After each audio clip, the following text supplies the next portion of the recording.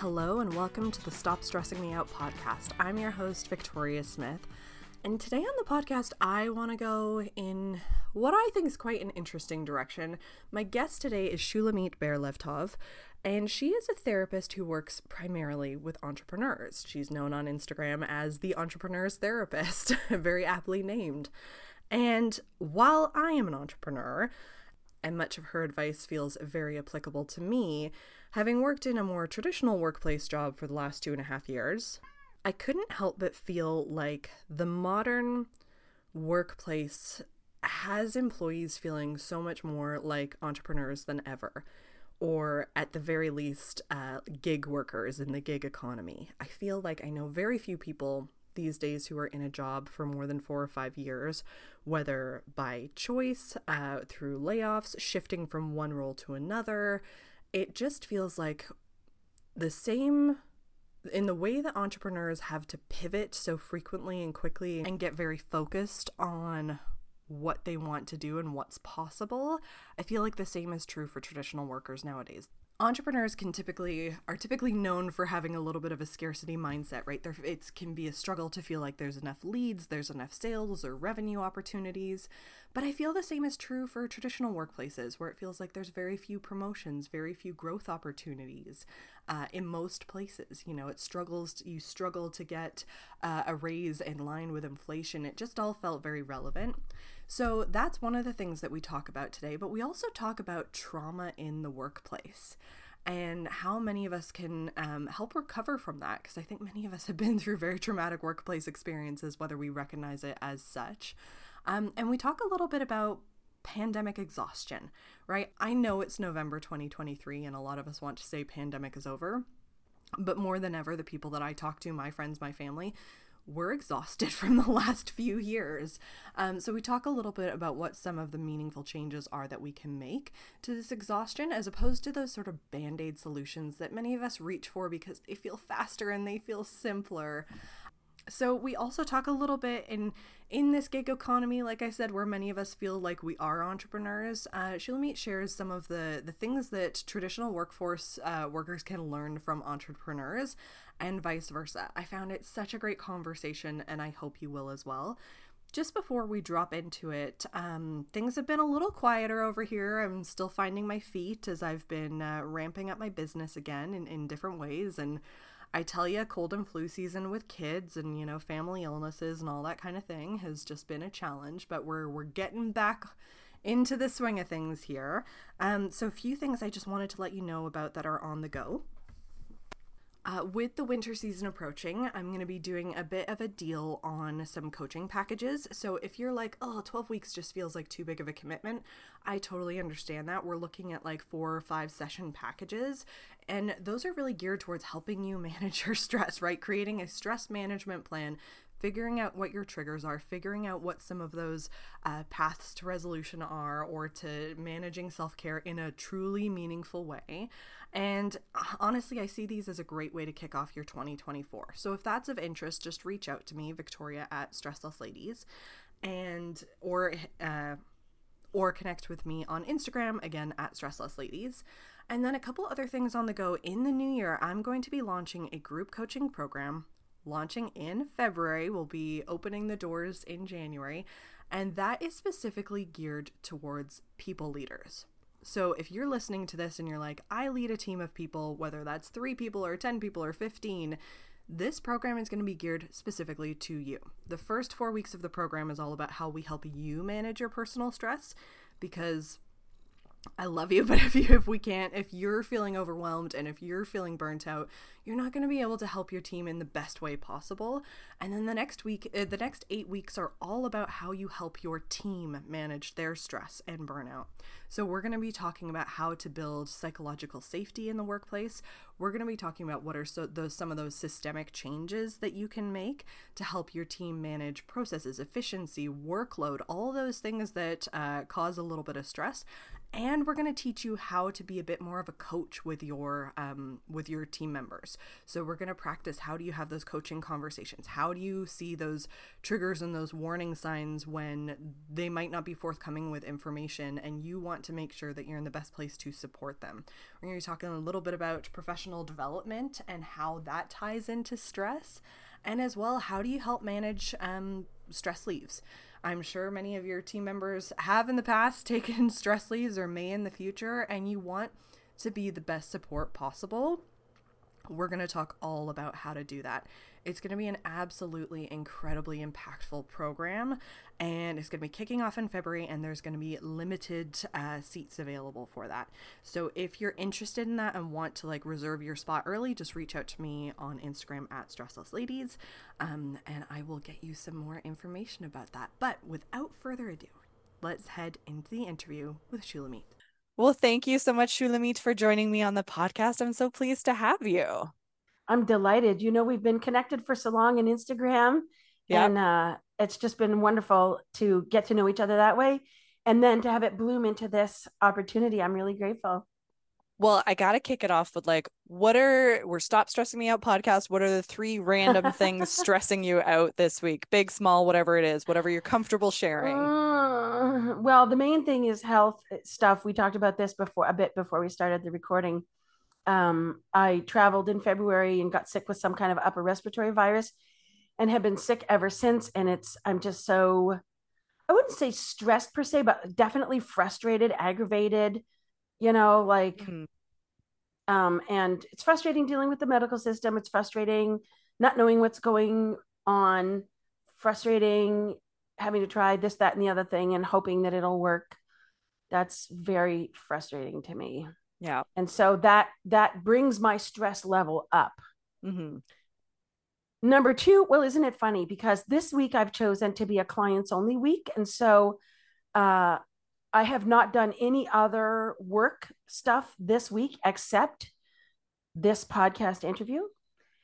And so there's really nothing on a normal week, I could have 3 or more things, but because I'm in a space of relaxation this week, because I've chosen to give myself this week, every month I take a week where I work half. So I do my client service, but no other work, no admin, no marketing, so there's no pressure. And you're hitting me on the Friday of a week of that, right? And I'm just feeling so relaxed and good and happy about that.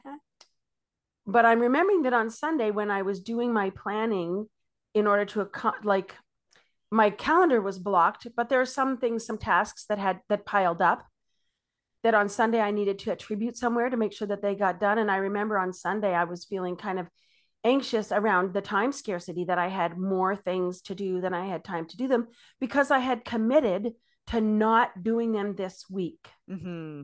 So that was kind of stressful and anxiety provoking.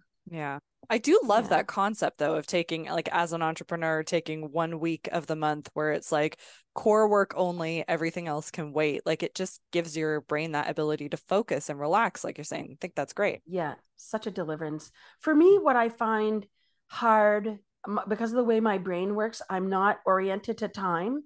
I don't orient to time very well. And so when I have meetings and things, I have alarms, and I'm always vigilant around the passage of time so that I don't miss things, or if I have to hit deadlines. So I find that that's the main pressure in the work that I do. And so the value of the so-called half work week is that I don't have to have that level of vigilance around time and showing up, And to me, that's the kind of, I find the always hitting the post, always having to be ready for the next appointment, always having to be ready for the next, that just really wears on me, right? Yeah. And just eliminating the majority of that from my week really gives my nervous system a vacation. Yeah. Oh, yeah. I love that. I love that awareness. Yeah. It took a long time because what I thought I needed was more vacation. And I mean, entrepreneurs, if we don't work, we don't get paid, right? So there's only so much vacation that I can fund, but this way I'm still getting paid, but I'm still having that vacation feeling in my body. Yeah. But it took me a long time to figure that out. Yeah. No, well, I'm definitely going to see how I can start implementing that. I think it's a great strategy. Anything else, or are those the two big things this week? I think that's Yeah. it. Yeah. Yeah. For me this week, I think I'm feeling not unlike most Canadians, just feeling that financial crunch our family at the moment. Yeah. And so it's definitely been a hot topic of conversation around our house. I'm an entrepreneur and my husband is a hourly worker, and there's just less work in the summer. Mm. And it's one of those, it's cyclical, September is coming, and it's just you've got to navigate that a little bit. So we're just Starbucks is not where I'm going for the next couple of months, but that's okay because it's all temporary. Right. Yeah. And it sounds like you have some practice at riding the tension around this. Not a lot, to be fair, but because I was running my business before the pandemic, but my husband had a full-time salaried job at that time. So we at least had that level of stability. So we're kind of almost both in, while he's not in, I don't know if you would consider an hourly worker an entrepreneur in the same kind of way, but like this is our first time in that dual uncertainty level. So I think it's the first season of it, but we've got some safety net behind us, but we just, it's that how can we be smarter with our grocery bills this week and all of that, whereas it's summer and I just want to go buy an ice cream or go whatever. Like, so that's that's what's on our plate this week. Yeah. So I was hoping for our listeners, maybe you could tell us a little bit about how you got into your career. Have you been a therapist for a very long time? Is this sort of newer in life? And when did you decide to focus specifically on entrepreneurs? Reader's Digest condensed version about how I became a therapist. When I was 19, I went to school for social work, got diverted into other things. This is my third career now as a therapist. And in the course of the other work that I did, I became injured and had to do my own occupational rehabilitation. So, along with the jobs that I had, I was always on the side having I don't know if now you call them side hustles, but I wasn't really hustling. It was just, I was working one-on-one with women on the side in various personal growth type support. And so it made sense when I got injured that I would take that and integrate it along with going back to school and getting a master's degree so that I could do that kind of work full time. But also because I came to that late in my life and, starting a career from zero when you're an older woman, your employment prospects are not awesome. And also, people think the gig economy is now, but I'm here to tell you the gig economy started 40 years ago in the 80s when there were no jobs anymore. There were just contracts. And that's when I entered the job market. So I have no pension, no savings, no anything. So the job, whatever it was that I created for myself out of that occupational rehab, had to be something that was in my control and that I could do basically until the day I died. So I became a therapist, but I knew that because my work needed to support me in the time that I had left to live, that I wanted to run a business, run my practice like it was a business. And so that's when I jumped into business training and business coaching. I joined the chamber. I networked with other entrepreneurs because I wanted to learn how to run a business. And I began to understand for myself the emotional impact of full-time self-employment, full-time running a business. And then I built a group practice. And that is another, it's one thing to be a solopreneur and another thing entirely to have a brick and mortar and a team. And, it's enormously demanding. I'm sure you've experienced it. I'm sure many folks listening who are self-employed and have businesses recognize how demanding it was. And the other entrepreneurs I was hanging out with were also telling me about how the emotional challenges and the mental health challenges that they were experiencing. And so I started as a trauma therapist, but I find it's very demanding work and you need to reorient at a certain point so that the intensity of the work, you're still using your skills, but using them in a slightly different way. And when I became aware of the intersection of entrepreneurship and mental health, it became clear to me that there was a need for someone in the mental health arena, a professional who understood the intersection to support the entrepreneurs who needed that kind of support. And that's how the Entrepreneur's Therapist was born. Mm-hmm.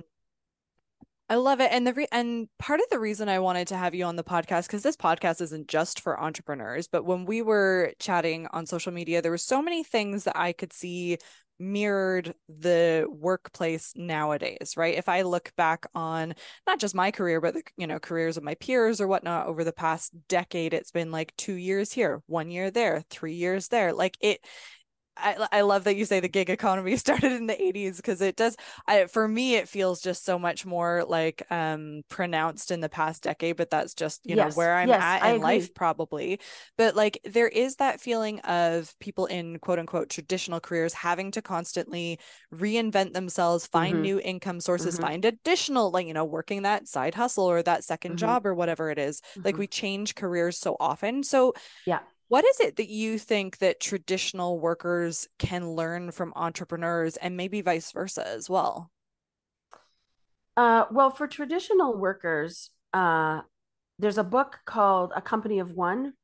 I forget the name of the author, but he really draws out the connection between his ideas that every person is, even in a corporation, every person is a company of one. And he talks about self-leadership. I don't think he uses that specific term, but he talks about, like, when you have a job, you are responsible for things. You're kind of like the CEO of your job, and how you can approach what you're doing within the corporation, with a sense, not that you're a worker, but that you're a company of one. It depends on the culture of the company you're in, because some companies just want you to put your head down and do what you're told. Right. So Micromanage. I really, yeah, exactly. So I really want to recognize that this is not blanket applicable to all employees, and particularly service employees. I think that he was talking more for people who are, doing desk type jobs in corporations. But that you could think about, like, where does my innovation come into play here? Where's marketing? Does marketing play in this situation? What role do finances play in this situation? How can I look at what's the big picture of what I'm trying to accomplish, and how can I break that down so that, similar to the 12-week year type of planning, where you do some high level visioning, some strategic planning for your own self and your own work. So you're not looking company wide, you're really looking at your purview, but you're doing it as if it were your business. Mm-hmm. And that's one thing I think that salaried folks can learn from the ideas around entrepreneurship. The flip side to that, though, is that there's negative things that you can absorb, like, for example, the concept of the hustle. And entrepreneurship, I think, is really, entrepreneurs, everyone, we are all harmed by that concept of hustle culture, and that we must work and we must be productive. Entrepreneurs do it to ourselves out of survival. Sometimes we get stuck in that, especially in early days, where you really do have to put in a lot of time and energy to get your business going. But it becomes a habit even when it's no longer necessary for many folks who are self-employed. So to stop to think about, like, of the things I'm doing, what of this is in line with my values, and what of this is kind of unquestioning acceptance around the beliefs of hustle culture. So coming back to, like, what can a employed person learn from entrepreneurship, I think there's a lot to be learned around the thread amongst entrepreneurs now who are talking about anti-hustle and rest, right? And there's a woman, Trisha Hersey, whose Instagram account is called Rest is Resistance. No, it's called The Nap Ministry. Yes. And her book is and her book is called Rest is Resistance.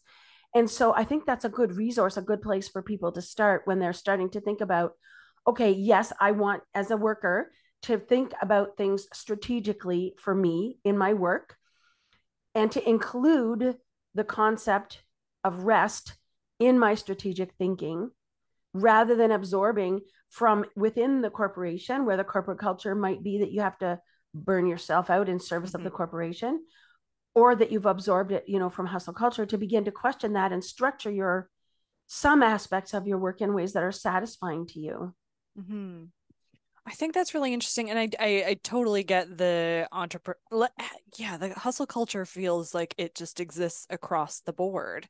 Yes, And it it's does. that it feels like so much of our identities, and I don't know if this is just a North American problem, you can probably tell me better, but like where we just feel like our identities are so tied to what we produce and what we earn and not the person who we are and how we contribute to our communities, how we are with our friends and that kind of thing. Like, Yeah. yeah, just In North America, the roots of that way of thinking came with the Pilgrim colonizers and the Calvinistic Protestantism that they brought with them. And now we don't see the Calvinist Christian roots of those things, but they are very present. We have just de-religified. It's not a really yeah. good, but we strip the religiosity out of these things. But for example, the way that folks will talk about their worth in terms of their productivity, and that if I'm not producing, I'm a worthless human. And that's directly linked to Calvinist thinking. Mm-hmm.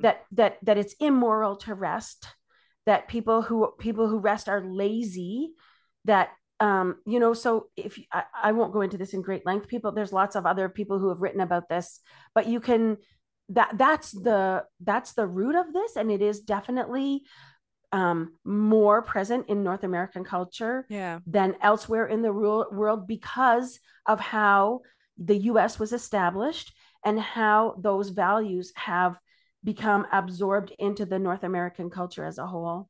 Well, it's interesting because I was reading a Gallup study the other day that was showing that Europeans compared to North American workers are less stressed. And a lot of that seems to be attributed to like the European lifestyle, Yes. the social services, all of that available, Yeah. but they're less engaged at work than North Americans, which I thought was quite interesting. And I don't know what they've kind of come up with. This is total side tangent, but I don't know what the solution is necessarily for engagement. And I wonder if that Well, engagement is higher in North America because we feel like our jobs are our identities. But what's your thoughts?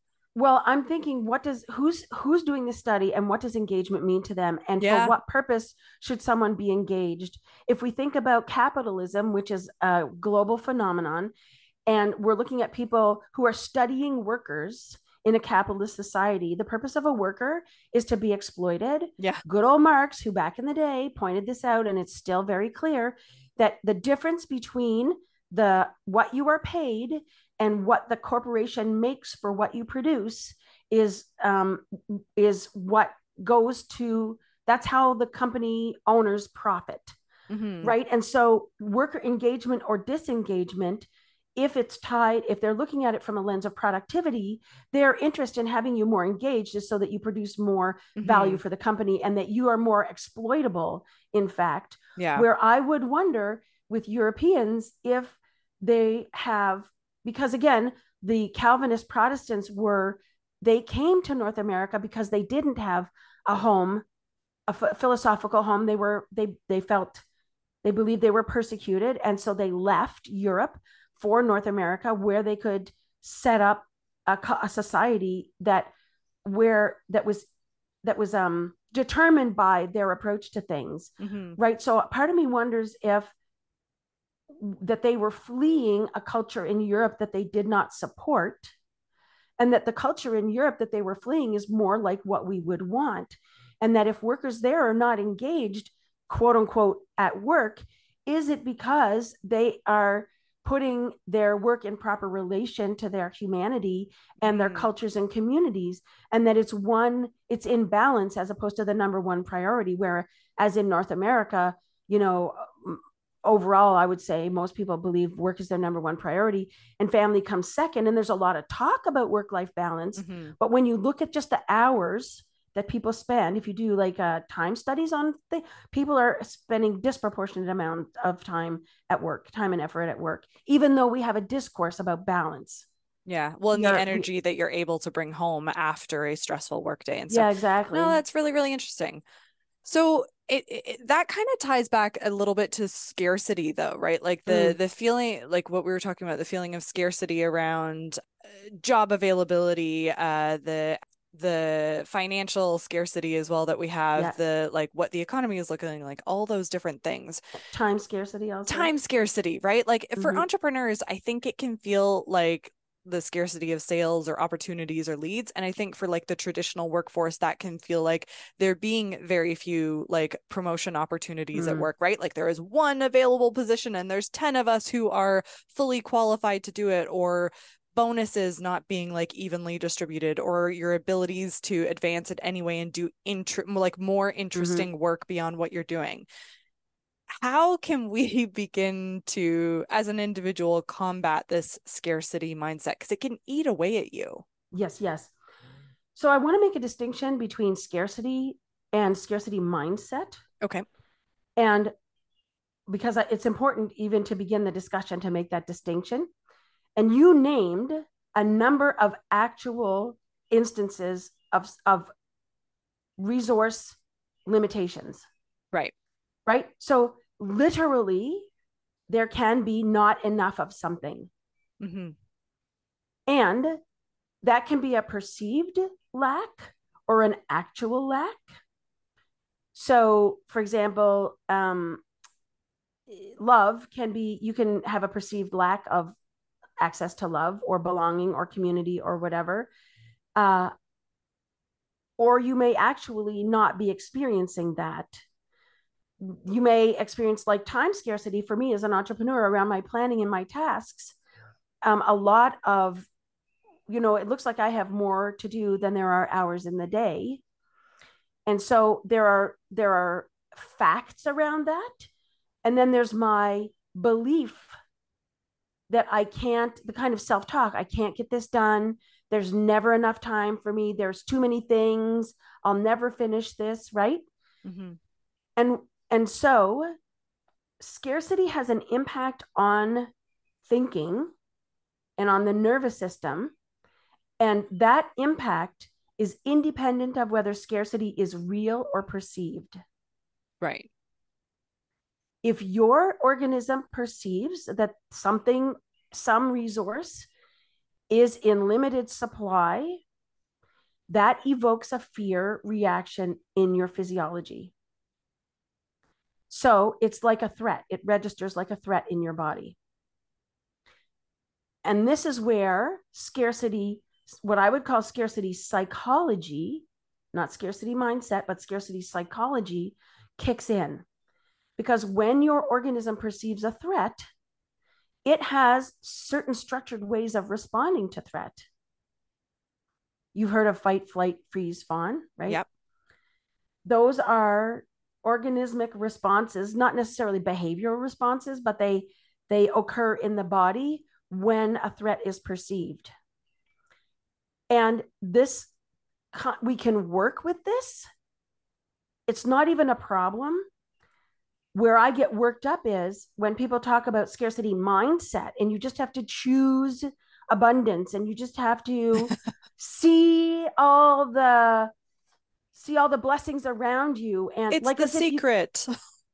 it's the secret. Oh my God, like barf. The thing is, until we can understand and work with what our organism is doing in response to threat, it's a bypass to jump to those things.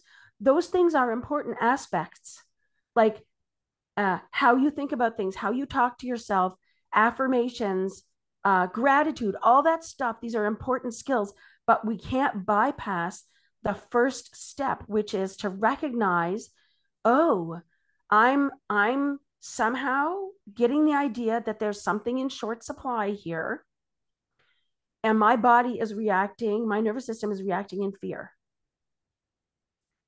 And until I can attend to myself and my fear, I can't, that's the first, none of that other stuff is going to work for me, Mm-hmm. for the most part. So the very first step, whenever you're feeling scarcity of something, whether it's real or perceived, is to recognize what's going on and to say, oh, right, like there's some scarcity thing going on. I'm feeling kind of threatened or afraid. And to just stop right there and go, oh yeah, that's what's happening. And what I like to do is place a hand palm down on my chest area, as I say to myself, right, yes, I'm feeling, usually for me, it's anxious. I'm feeling anxious right now. Like when I'm doing my bookkeeping and paying my bills, I can find the anxiety coming up because as self-employed, it's like precarious sometimes, the money. So I'll say to myself, okay, so I'm feeling anxious. I'm noticing what's happening. Like I'm noticing right, even now, my belly's a little tight. My breath is a little shallow. So I'm taking a moment to acknowledge what all's happening here. And then after noticing and acknowledging is to validate. Yes, like, of course you would feel anxious. You're concerned. There were times in the past when there wasn't enough to go around and you had to try and figure things out. You had to maybe underpay some things. And, like there were times when I personally didn't get a salary in my business. So these parts of me that remember these things, are legitimately concerned. Like they have memories of scarcity and of the difficulty, and they're concerned. This now is reminding them of that, and they're anxious about it. So that's the second thing, is to validate. And then the third thing is to pause. And that's what I'm going to do right now, is just pause with myself. And to say, right, of course, it's okay to be feeling anxious. Who wouldn't be feeling anxious under these circumstances? It's like a universal situation.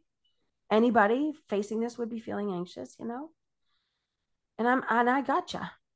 This part of me that's worried or anxious about this, like, I'm here with you. I got you. You're not on your own with this. And at that point, what happens is your nervous system stabilizes enough that you can then either turn toward the task or engage with some of the supportive self-talk if you want. So then I could say to myself, and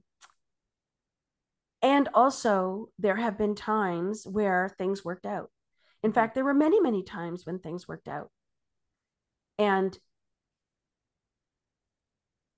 then you can tell yourself the story a couple of times of the things that worked out, if that's what you need, so that your organism can settle a bit more, and then you can turn toward the task at hand. And that's how, in the moment when you're having like what I would call a scarcity attack, right? That's great. That the scarcity psychology, the threat is perceived and the scarcity psychology kicks in, that you can attend to that so that you can then turn back to the task at hand. Because if they're truly either, you will see, oh, that's right, there's no actual scarcity here. My body is responding. For some reason it perceived that there was, but when I kind of get my head on straight, like my prefrontal cortex comes back online and I can actually see what's going on here, I can see there really is no threat and things are fine. Or you can say, you can address the actual scarcity at hand by taking the appropriate action steps that need to be taken to address whatever's going on. So there's, that's the difference between the actual and the perceived. That perceived is the inner work, and then you get the reassurance, and then you're like, oh, I can relax. This is no big deal. Or if there is something, then you can actually take the action steps to address them. Yeah, because if we don't take steps 2 and 3, we can't like unlock that prefrontal cortex to think critically. Like we're just in that 100%. Fight or flight. And I would imagine, like, I feel like most of us, generalization here, are good at like recognizing number one, like, oh, I'm feeling anxious. Like I think a lot of us can be aware of that, but we're not taking steps 2 and 3. And so as a result, it's kind of like compounding. So the next time an event or a feeling of scarcity comes up, we're kind of like already elevated. Yeah. And it just adds up. Yes. And what we'll often do, what our second step often is in the moment is, well, don't be worried. Come on, what's the matter with you? We've done this 100 times. There's plenty of money in the bank. This is one of the things that folks, that I work with lots of folks who have money in the bank but are still anxious. Yeah. Right. But they'll talk to themselves as if the worried part has no legitimacy. Yeah. And that's like, I don't know if you've ever confided in someone about how worried you were about something, and they said, oh, don't be ridiculous. Yeah. Like, don't worry, don't worry, you'll be fine. And they're not meaning to cause harm. They really want for you not to have to worry. And they're trying to be reassuring by saying, oh, you don't have to worry about this. You've got this. You'll do fine. Meanwhile, you're like, but I actually am worried. Right. And it just, as you say, compounds it. It makes things worse.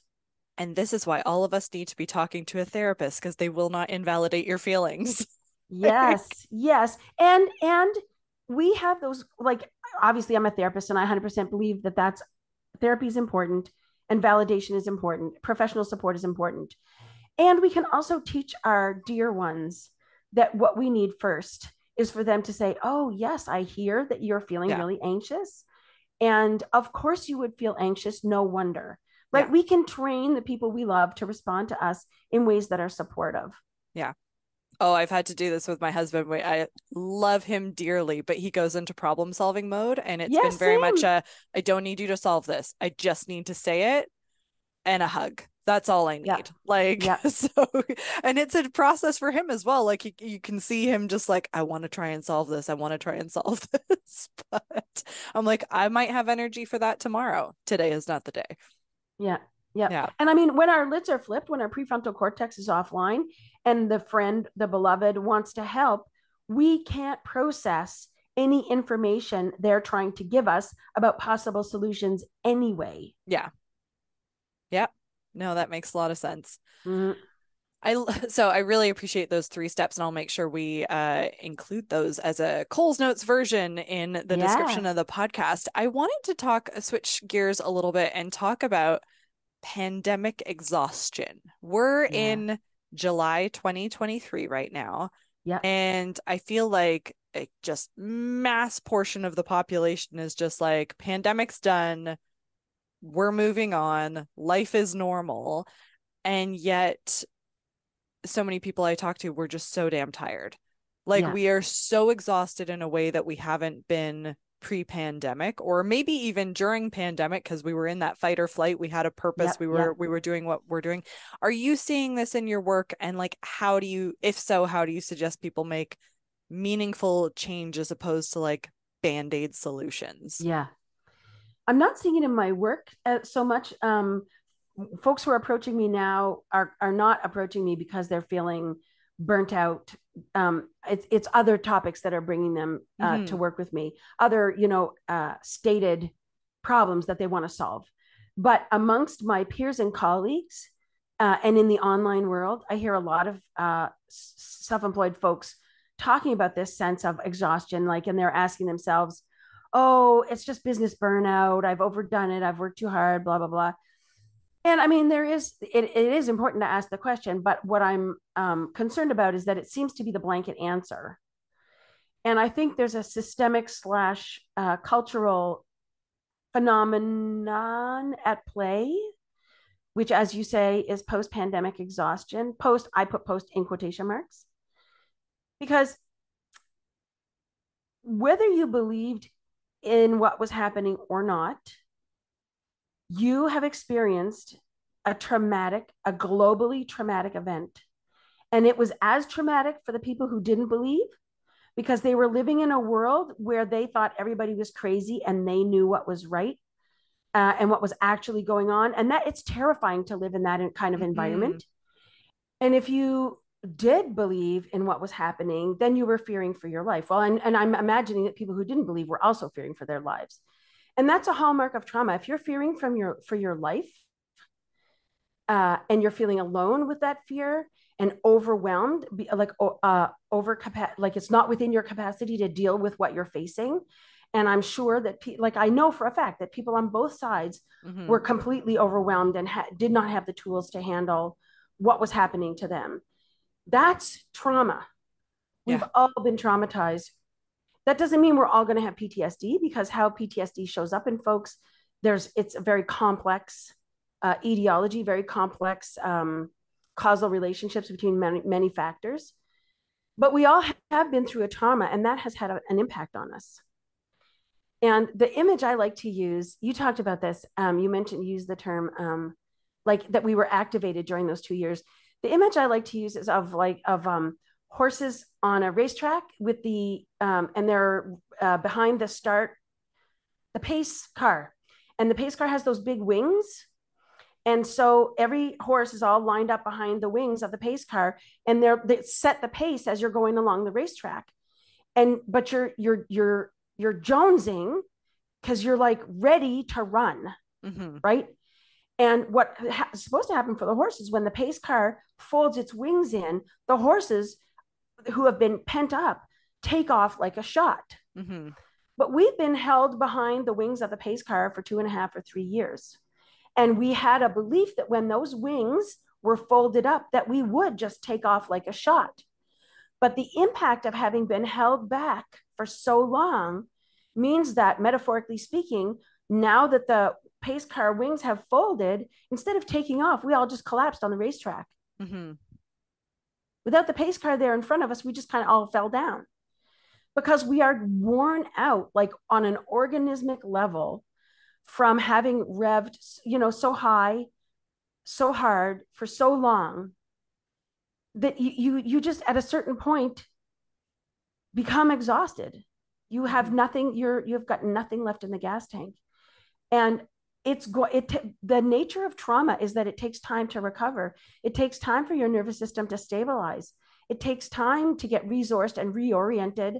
There are parts of you that are still on alert for danger, and it takes time for those parts of you to catch up to the current situation and say, okay, this is different now, and like to create the bridge of communication in the mind, and in the nervous system, so that the parts that remember how it was for the past 2 years can catch up with the current reality, and we can have some sort of relaxation around that. That is a process that's going to take a long time. I would say a year, 2 years, 3 years, maybe, before we fully, not that it's going to suck for the whole 3 years, but that it's going to take for us to come back incrementally up to where we were in our organisms in terms of our resilience and our capacity, our resilience skills and our capacity. It's going to take time. And it's so hard, I think, to come back up to that level of like what was our net normal when we might not be having, lockdowns or anything anymore, but in your own life, you have different major stressors that are occurring, loved ones getting diagnosed with cancer, whatever it is, like you've got different things that are happening that are just re-triggering that response. And it's like, Yes. It's so hard to get back to neutral because it's not just the one thing that's draining you. Yeah. Well, are your listeners familiar with the concept of the window of tolerance? Maybe, maybe not. Well, I just was wondering if you had talked about We've it not. I before. don't think we've talked about it. No. Okay. So the window of tolerance is a concept. The window of tolerance is a kind of a middle place for your nervous system where there are ups and downs, but the ups are not too high and the downs are not too down. It's just like normal. Mm-hmm. But there is a line above which there is hyper arousal, too much, Mm-hmm. and hypo arousal. There's a line below which it's hypo arousal, not enough. And so the nervous system may find itself, after having run at the top of its window of tolerance for a long, long, long, long time, that when an irritant comes along, that when you were in the middle of the window of tolerance, brought you up to the top, but didn't pop you out of it. If you've been at the top forever and an irritant comes, it pops you out of your window of tolerance. So you quote unquote overreact. Mm-hmm. You're like, why am I reacting like this? This is only a minor thing. Well, it's because you've been at the top of your window of tolerance for a long, long time. Mm-hmm. And if you don't, as you just said, which is why I wondered if you had talked about the window of tolerance before, if you've been up at the top for a long time, even when there aren't irritants, it takes a long time to come down. And even when you're on your way down, if an irritant comes, it can pop you back up to the top much faster than it would have had you been in the middle to start. Mm-hmm. Right? So it's a very stair-stepped. We don't just suddenly we're free and better. It's a stair-stepped down with some ups. Yeah. It's like a wobbly. I'll give you a link to a graphic so that folks can see the visualization of what we're talking about. Yeah, and I talked about hyper and hypoarousal in my book, but I don't know that I necessarily framed it as the window of tolerance. But I'm curious because I love a action list, right? I recognize that like the coming down is a long process, many different things, but like from your perspective, what are some of the best things we can do to begin that coming down process? Well, I have 3 principles of stress resilience that I teach. And I think applying these 3 principles would be helpful. So the 3 principles are soothe, discharge, and nourish. Mm-hmm. These are for your nervous system. So giving yourself, your organism, experiences that soothe you, that make you kind of go, ah, right? And these are mental, emotional, and physiological. And they have to be experiential. So you have to engage in experiences that provide you with that feeling in your body. Mm-hmm. Discharge is emotional discharge and physical discharge. So I'm not talking necessarily exercise. If you hate exercise, I'm not talking about that. It'll be another stressor. Don't bother. But just moving your body in ways that feel good to you. Mm-hmm. And this is why I teach principles, and I don't tell people specifically, because what everybody likes for movement varies, right? Oh, yeah. So you move your emotions in whatever way works for you, venting to a friend, crying at a sad movie, writing in a journal, whatever. So discharge emotions and discharge your physiology.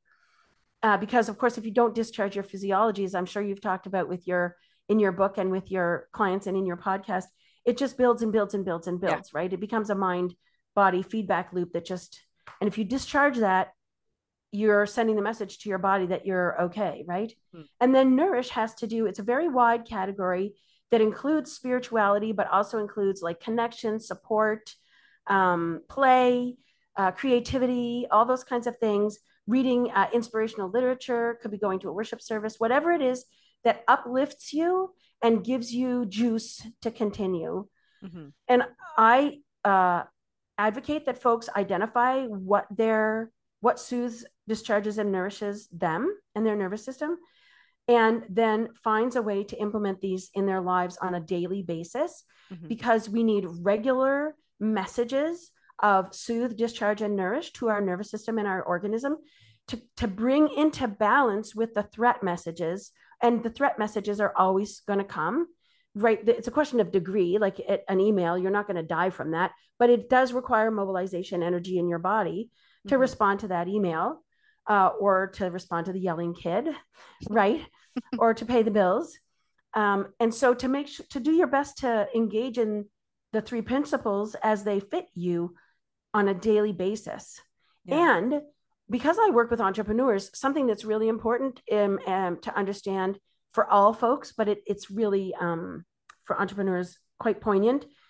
It's not to create stuff to put on your to-do list. It's rather, I would invite you to see what you're already doing to soothe, yeah. discharge, and nourish yourself and your organism, and do those things with awareness and mindfully, so that you can take in the benefits that you're experiencing. You're already doing them. Just bring your whole self to it and you will get the benefit, mm-hmm. right? And then maybe think about doing more of those same things, like doing them more frequently. But they don't have to be big, like spa dates or a week-long vacation. It's little 5-minute interventions that can really support your nervous system in down regulating in that window of tolerance and beginning its journey down the mountain to the middle, Yeah. And if you're if you bring that intention to it and you realize you're really enjoying that 5 minutes of whatever it is, you're more likely to do it again, because you'll have the motivation of what it feels like, but only if you're truly aware, as opposed to distracted in the moment. I love it. Yeah, I agree. I know we're tight on time, so I want to talk really quickly about trauma in the workplace. Big topic for a short space of time. I think whether you're an entrepreneur or someone in a traditional working space, there can be traumatic workplace experiences. And there's some that come to mind really easily, like being laid off from a job, abuse or harassment in the workplace. But what are maybe some of those traumatic workplace experiences that we might not easily recognize? Well, the thing that comes to mind for me right away is so-called microaggressions, mm-hmm. which are not micro at all.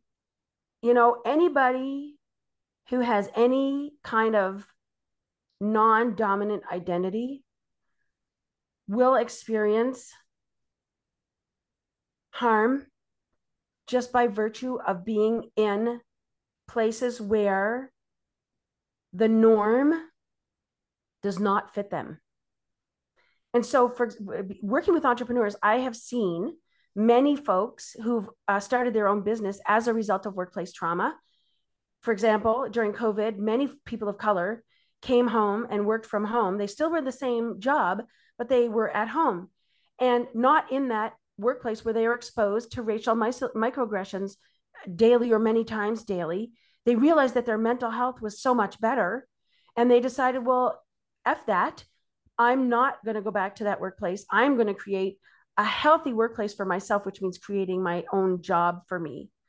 Folks with disabilities, folks with mental health challenges, folks with families, even, which is not necessarily workplace trauma, but you can experience bias and prejudice and stigma at work if you're a parent who's actively engaged in parenting and who leaves. In some cultures, you leave the workplace at X time because you're picking up your children and that's your commitment. You know, that can also be, that's not traumatic, but that's another reason, another non-dominant identity that has an impact on your mental health when you're at work, when you get crap for that, right? So like all the oppressive systems that we experience in the larger world, people experience at work in a much more intensified way. And unless there's an understanding of that at the workplace, unless there's some group way, collective way of addressing the systemic reinforcement of these things, as an individual, there's not a great deal that you can do in the workplace. The research that I've done when I didn't work exclusively with entrepreneurs, I worked a lot with business and professional women. And before that, and at that time also, but when I first started my career, I worked with survivors of domestic violence. And because I had that domestic violence recovery lens, and these business and professional women were coming to me about harassment and bullying at work, I went, this is just like domestic violence. But we use the words harassment and bullying, which really takes the teeth out of what's actually happening. It's abuse. It's abuse in the workplace. And it happens a lot. But the research shows that the only solution for that is to leave. Because the institutional structure is going to perpetuate itself over you as an individual. And unless you can mobilize and find support and make collective action to change the institution, which is very hard. And if you're having mental health impacts from the traumas that you've experienced at work, you're not necessarily resourced enough to mobilize a whole systemic response to the issue. The only solution is to leave, which is sad, but true. Yeah. It's interesting. I didn't think of it as it's interesting that the microaggressions, which do not feel so micro, how those add up over time and just the way in which they trigger your response system.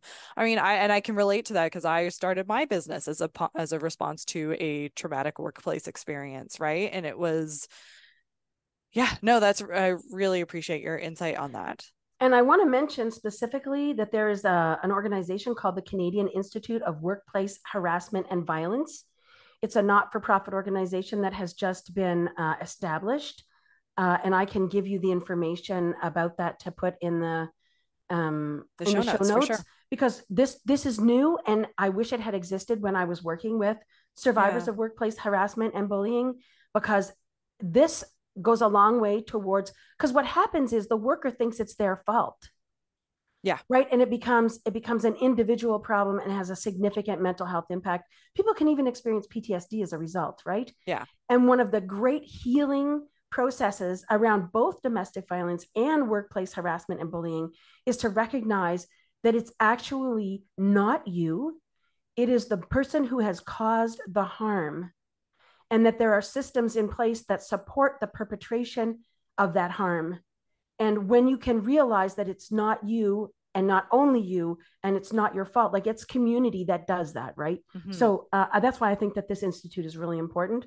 I'll give you the link and you can put it in the show notes. Amazing. Thank you so much. You're welcome. Well, with the limited time we've got left, we're just going to go into our rapid fire questions. I feel like I could talk to you all day. Right? So maybe there'll be a part 2 at some point. Who knows? But what's your top one piece of advice, I guess, what people should be thinking about when looking for a therapist? Fit. Like Fit. Personal, I like to use a vibe. Right. So I recommend very strongly that you interview your therapist, that you ask for a free 20-minute, half an hour conversation with them where you interview them. But the purpose is not really to get information. The purpose of that is to interact with them, see how they are with you, and notice what's happening in your mind and your body and your emotions. Because how you feel with them is what's going to make it possible for you to be able to work with them. So for sure, find the people, screen them by values match and skill match. And then of those who have a values match and a skills match and a cultural match, maybe also interview 3 of them and see really how you feel. Like, I mean, literally how you feel. And that would be what I would say. When you're choosing from those 3, go with the one with whom you feel the best. But I also have a post, and I'll give you a link to that, of criteria people can use to choosing the right therapist for them. And I would just say to anyone, don't worry if this takes time. It took me like a decade to find my therapist, but I love her. Yeah. What grounds? It took me a long time too. Yeah, for sure. What grounds you the quickest when you're feeling overwhelmed? Is it that heart to hand to heart that you were talking about before, the steps? Yes, it really is that. For me now, I don't do it broken down in the steps, like I said. It's enough to place the palm of my hand on my heart space and take a breath or 2, because that then engages the physiology that is there because of how many times I've done it, right? That I don't have to use the words anymore. My body just knows what I'm doing when I place my hand here, and it responds, right? And I can relax. I can come into a relationship with myself. And if that doesn't work, I sing. Yeah. Yep, I have songs, meaningful songs, particularly from the yoga tradition. It's called kirtan, which is a call and response singing from the yoga tradition that really, really helps me come back into my heart, come back into a sense of love. Yeah, I find that very powerful. Well, you may have just answered my final question, but what nourishes you the most? Oh, well, it's a practice called sustainable compassion. Okay. It's a school of meditation training called sustainable compassion training. That's for folks who do hard work, like doctors and therapists and activists. And the foundational practice to that is what's called the field of care, locating yourself in a larger field of care.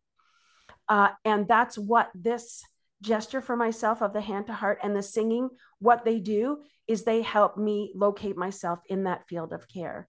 And without that, I encountered that about right early in the pandemic, and I just don't even know how I would have managed. I mean, I've been singing kirtan for forever, but that idea that locates me in this vast field of care, that I'm caring for others and they're caring for me, and that it's even bigger than just people.